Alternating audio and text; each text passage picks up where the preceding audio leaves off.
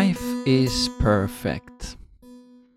How we relate to life creates all the imperfections. Nature is perfect, and we are part of it. It is our mind that creates the separation. We create our subjective truths about perfection and imperfection. And this is why talking about imperfection is so interesting.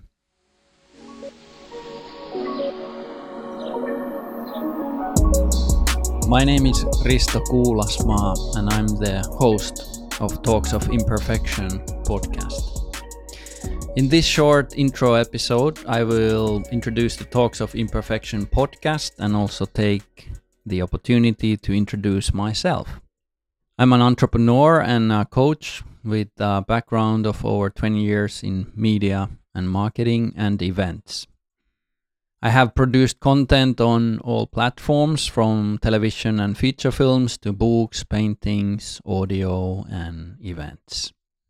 As a producer, I usually work behind the cameras and with the talents. But in this case, I'm learning my ropes as a very imperfect podcast host for the first time. So, this is my first podcast where nearly perfect people talk about their imperfections. My guests are known for their inspiring global world-class work and their performance, which requires near-perfect delivery. The world is changing. To succeed in the years ahead, we need to lead and operate fundamentally differently. I think the guests of the show represent this change, and all of them are on the front line, creating the change for a more sustainable and meaningful future. As a host, I try to keep things intimate and authentic, connecting the dots between business and private life. We hear stories about growth towards perfection and what kind of role imperfection plays on the journey. My own work is all about meaningful change and sustainable growth. I'm based in Amsterdam. I have a Romanian wife and soon 1-year-old daughter. And in my world, the borders are made for crossing them, and finding trust and diversity is the key to all creation. I often work with the best people in their industries and I love it. Being close to perfection is exciting. When it comes to my hobbies, I've made peace to attain a profoundly average skill level in multiple activities. I remain a beginner in surfing, painting, jogging, and telemark skiing. I struggle to keep my daily routine in yoga and meditation, but I feel accomplished when I attend my annual 10-day silent meditation retreats. Again, it's an ongoing balance with the imperfection. So why we do this podcast?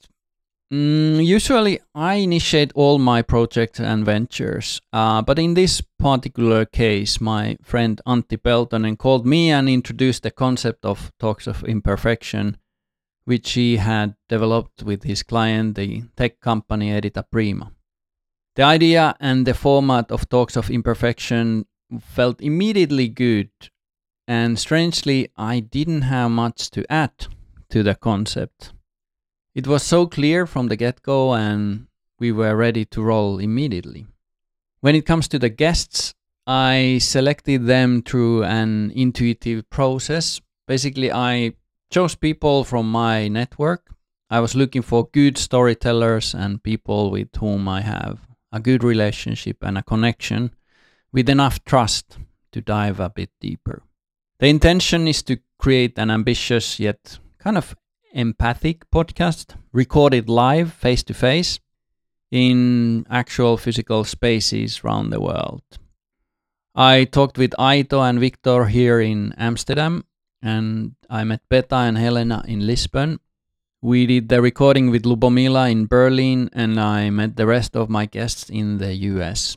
Tony and I had a chat in Miami, and we talked with Miki in Los Angeles, and Ruchika I met at her home in San Jose.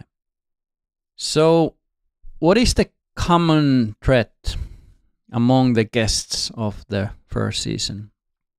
When looking back, I think my guests have found their success through being truthful to their own imperfections. They have spotted the imperfection also in the world, and they are proactively fixing it or working with it. After recording the first season, I found 3 common nominators among the guests. Firstly, they all represent greatness. All of them are natural leaders creating respect and following. Their greatness is linked to the act of being in service for causes bigger than oneself. And this creates devotion and commitment in the people around them. They are all a bit of like movement builders. And there's a lot of kindness in them. Their greatness does not put anything above or below the others. Secondly, I would say all of my guests are connected with freedom. My guests look at the world from the perspective of not being attached to external or internal limiting beliefs and fears. They are entrepreneurial game changers who have successfully built their own worlds. And actually, almost each of them is financially free. And they manage assets in millions, tens of millions, or hundreds of millions. I didn't plan to do a show with wealthy people, but if I look back now, their financial success is fundamental part of the equation of greatness and their striving for freedom. When talking about money, I think it's very important to mention our youngest guest, 20-year-old indigenous leader Helena Kuolinga, who is working for the planet Earth. Her freedom is in danger, and that freedom cannot be measured in money. In her case, we are talking about the abundance of biodiversity and Mother Nature currently under threat. And many of our guests work in that space of sustainability, trying to create impact and solutions in well-being, biodiversity, and they work for better tomorrow, cutting the emissions and leaving the place a bit better than it was. So I could say the guests are more or less, they are the good guys. Yeah. The third common denominator is obviously vulnerability. All the brave guests were willing to share their imperfections in a very personal way, and I'm very grateful for it. I could go into the backstories of each guest here, but I prefer not. I think it's better that you listen to the episodes and get to know them on your own. And by the way, there is no specific order to listen to the episode. Just go and discover. And then, thank yous.